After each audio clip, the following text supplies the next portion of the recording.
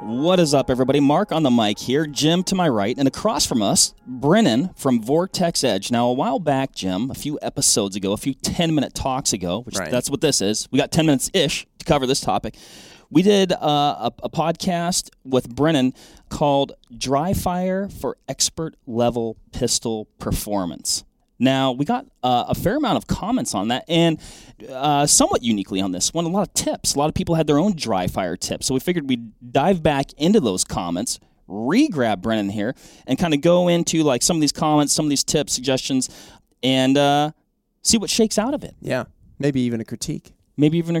Yeah. So, Brennan, are you ready? I'm ready. Let's do it. Let's knock this out. A lot of good stuff here, a lot of fun stuff. Daniel Back says, another great episode. Thanks, Daniel. Appreciate that. He said, one thing I was surprised wasn't mentioned was the use of laser trainers. I have one that I use with my dry fire. It gives me good feedback as to where you impact as well. And he kind of goes on, but that's the gist of it. So what's going on with laser trainers? Yeah, so really good questions. A lot of people use laser trainers, and there's a good handful of them out there.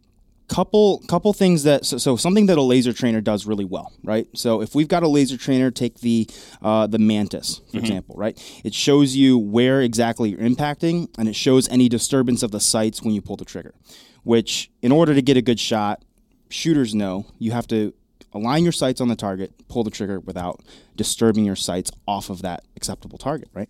So the Mantis does a really good job of showing you any movement whatsoever. What it does, though, is we don't use that in live fire, right? And so you can get it down to the point where you're pressing the trigger without any movement of the sights, right? And the Mantis will tell you whether or not you did that well. But when you get out onto the range and you're shooting live fire, the way that you're going to validate where that shot landed and whether or not you had any movement in the sights is based on a process we call shot calling, right? Shot calling is simply knowing where that round impacted on the target based off of where your sights lifted from when the shot was fired. So the problem that I have with some of those laser trainers is that it kind of becomes a crutch to where you're looking for other feedback of where to see where you would have impacted versus just seeing my dot or my sights were on this spot and I pulled the trigger and they did not move. That should give you all the information you need that shot would have been an accurate one. Does that make sense? It's kind of reminiscent to me of in the long range world where you'll see people who are talking about follow through in a long range shot.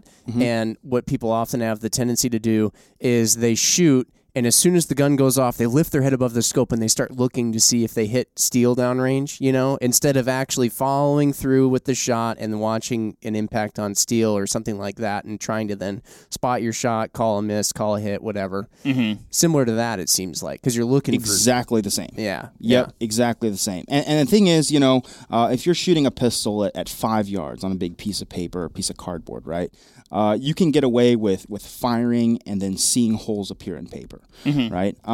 However, when you start going at maybe some faster speeds, shooting things like USPSA or something like that, where you're firing 2 shots at a piece of paper and you're immediately exiting that position and leaving, I don't have time to look over my sights or look through my sights to see where the holes landed, right? And then, another simple way of looking at it, if for me, with my eyes, probably about 20 yards and farther back, I don't even see the holes in paper, right? It's my eyes just aren't all that sharp. So I need to know based off of where my dot lifted from or where my front sight lifted from, understanding the relationship between my sights and the target, understanding, hey, that's where the recoil came, my dot lifted, I know exactly where that shot impacted, whether it was good or bad, right? And so shot calling is a skill that is really crucial, I think for any discipline of shooting. Particularly for pistol, I think, because it's pretty difficult. You don't have the stability of a rifle. You don't have usually as good of glass or anything like that. So you're dealing with a little bit of a it can be a little bit more difficult. So I really like to just kind of ingrain in my dry fire practice, I saw the dot, I pulled the trigger, the dot didn't move, so I know that would have been a good shot. Right? And if I do see any dot movement, maybe I need to make some corrections in my grip or my trigger press or something like that. Yeah. I mean, it sounds like you're both ways about going about this, as they say, Jim. you're doing the same thing, but one, you're actually using the sight picture that you'll be using. Correct. Yeah. Correct. And just understanding how to read the feedback that your sights are giving you versus relying on something else to give you the same feedback. Now, the only place where I would say something like, the Mantis, for example, we were talking about that, would be very useful is maybe for just a very beginner shooter who has not quite figured out how do I pull the trigger here without moving my gun at all. And maybe they haven't learned to be honest with their sights yet. And maybe they're pulling the trigger and that dot is moving or that front sight is moving, and they're kind of cheating themselves and saying, oh yeah, it was a good shot, right? That's where something like the laser systems like the Mantis, they don't lie, and they will show you exactly any movement you had.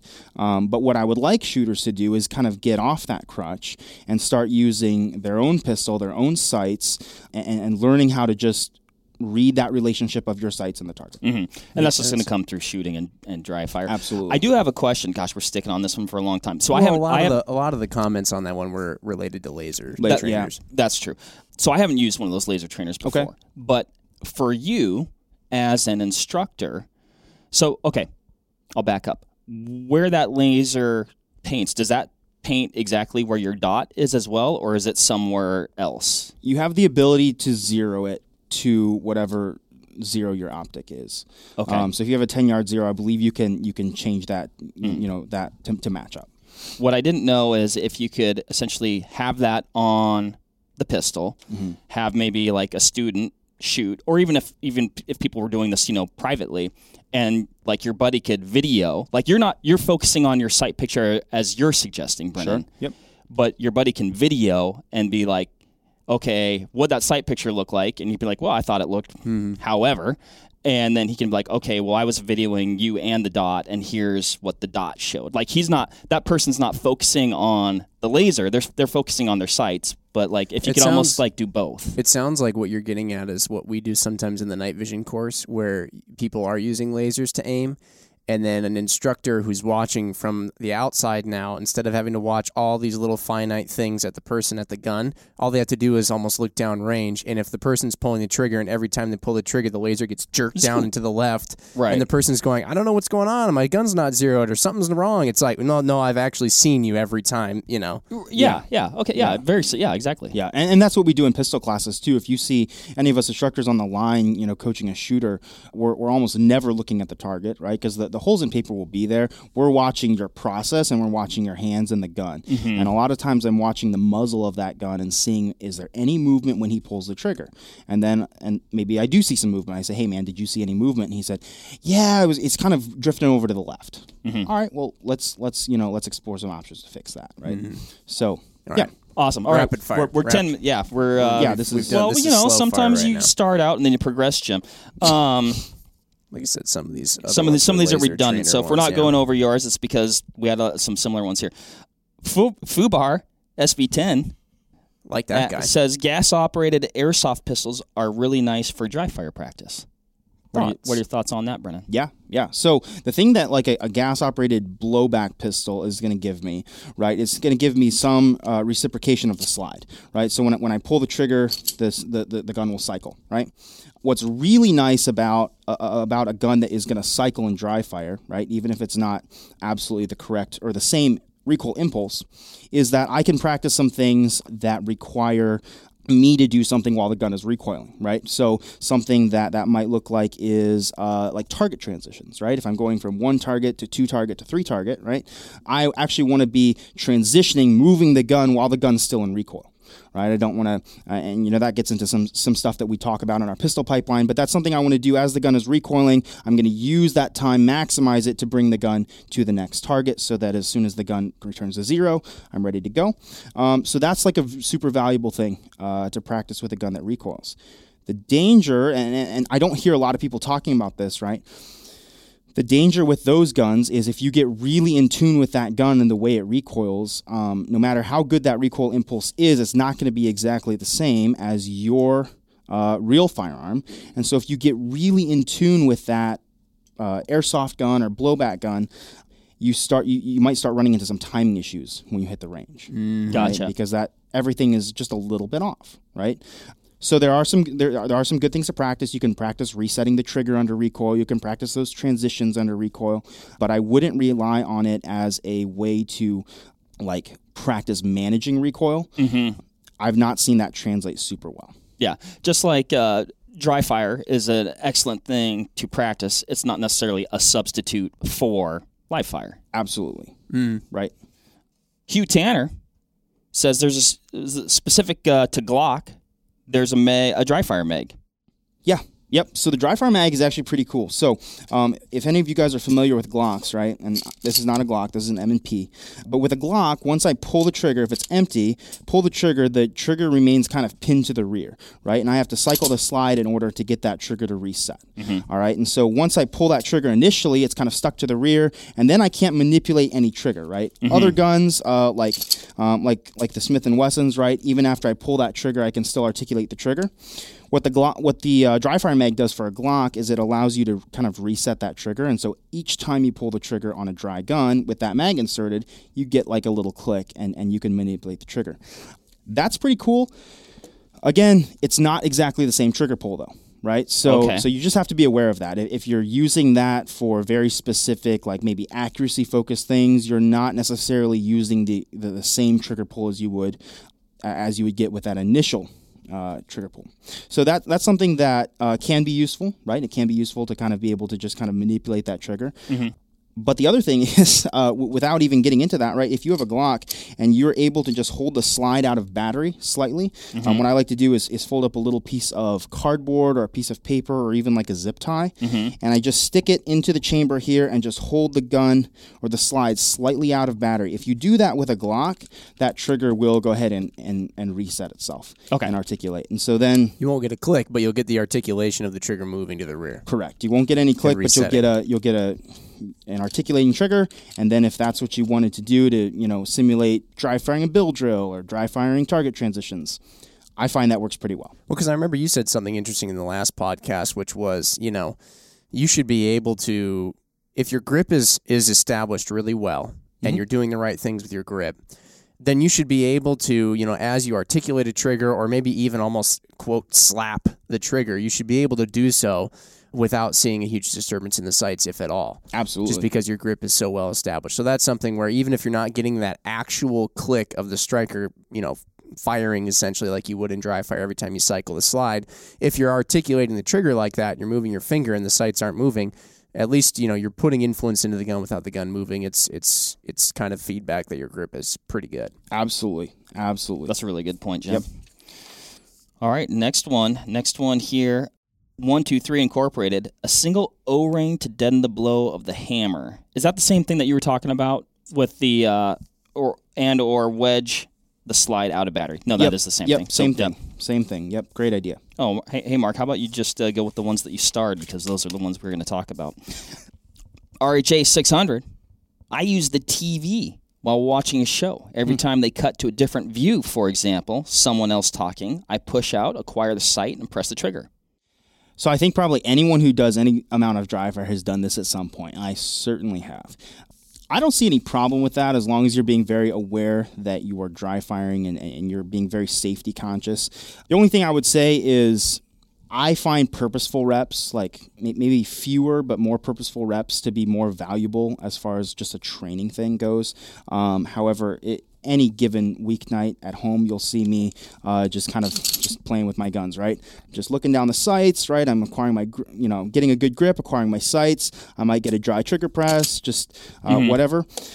That's great as long as you're ingraining good habits. But I would not let that substitute a dedicated training time where you're going to take 15, 20 minutes and you're going to work on X, Y, and Z, and it's going to be non-interrupted. You're going to work with a shot timer. You're going to write things down. You're going to work with dry fire targets or something like that. I wouldn't let that replace it, but man, I don't see a problem with just kind of pointing at light switches or the TV or whatever it is, right?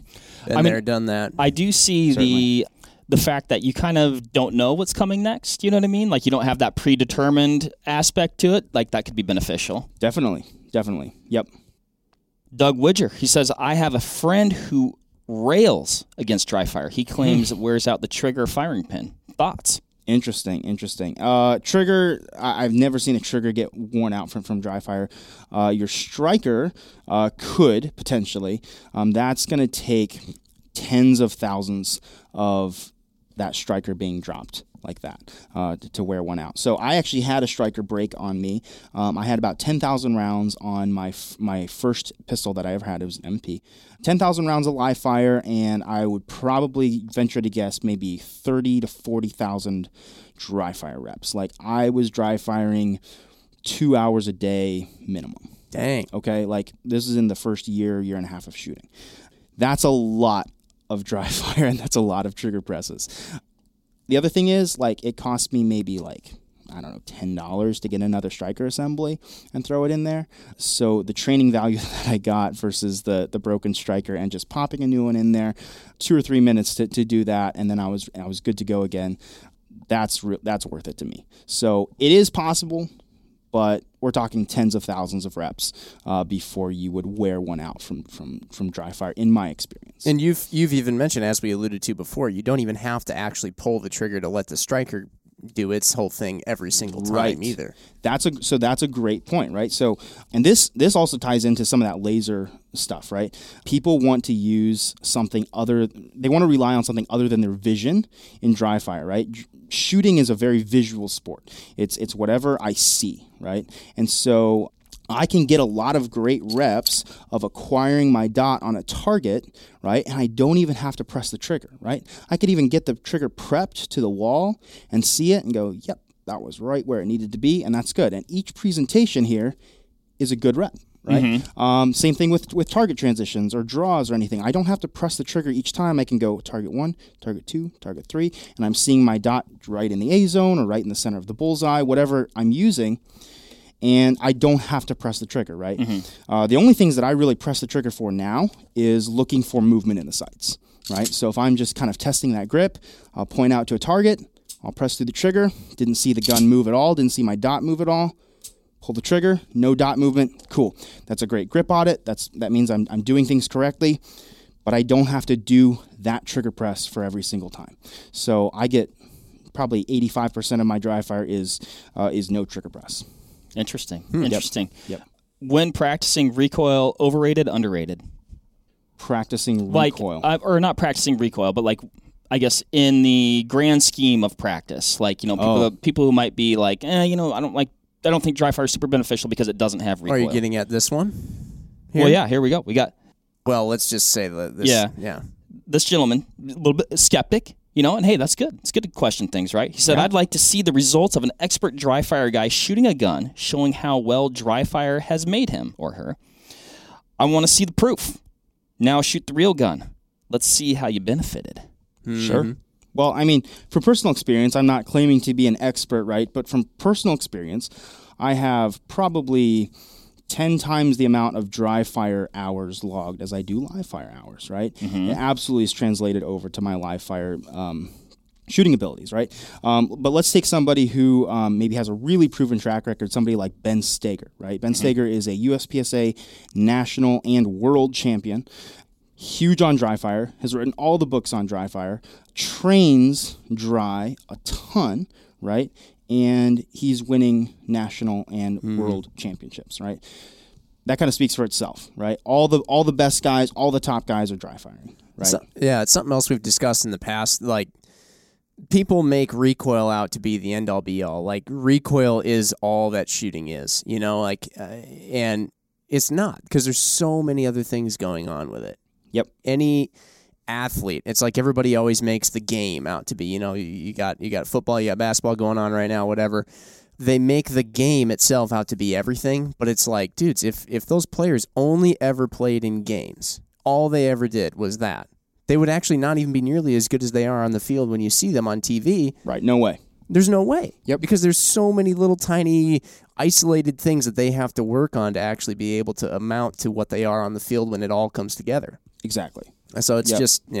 Well, and we may have covered this before, but like, I would have to imagine there's things that you're going to be able to see, ascertain, deduce by not having that recoil in play. Yeah. Absolutely. Absolutely. We see that a lot of times with new shooters in our intro classes, right? Maybe somebody's kind of nervous. Maybe they have a lot of bad habits ingrained, right? And we give them empty guns and we dry fire with them. And we start being able to correct some things like the traditional low left jerk, right? They're pushing low left, trying to muscle the gun, trying to control that recoil, right?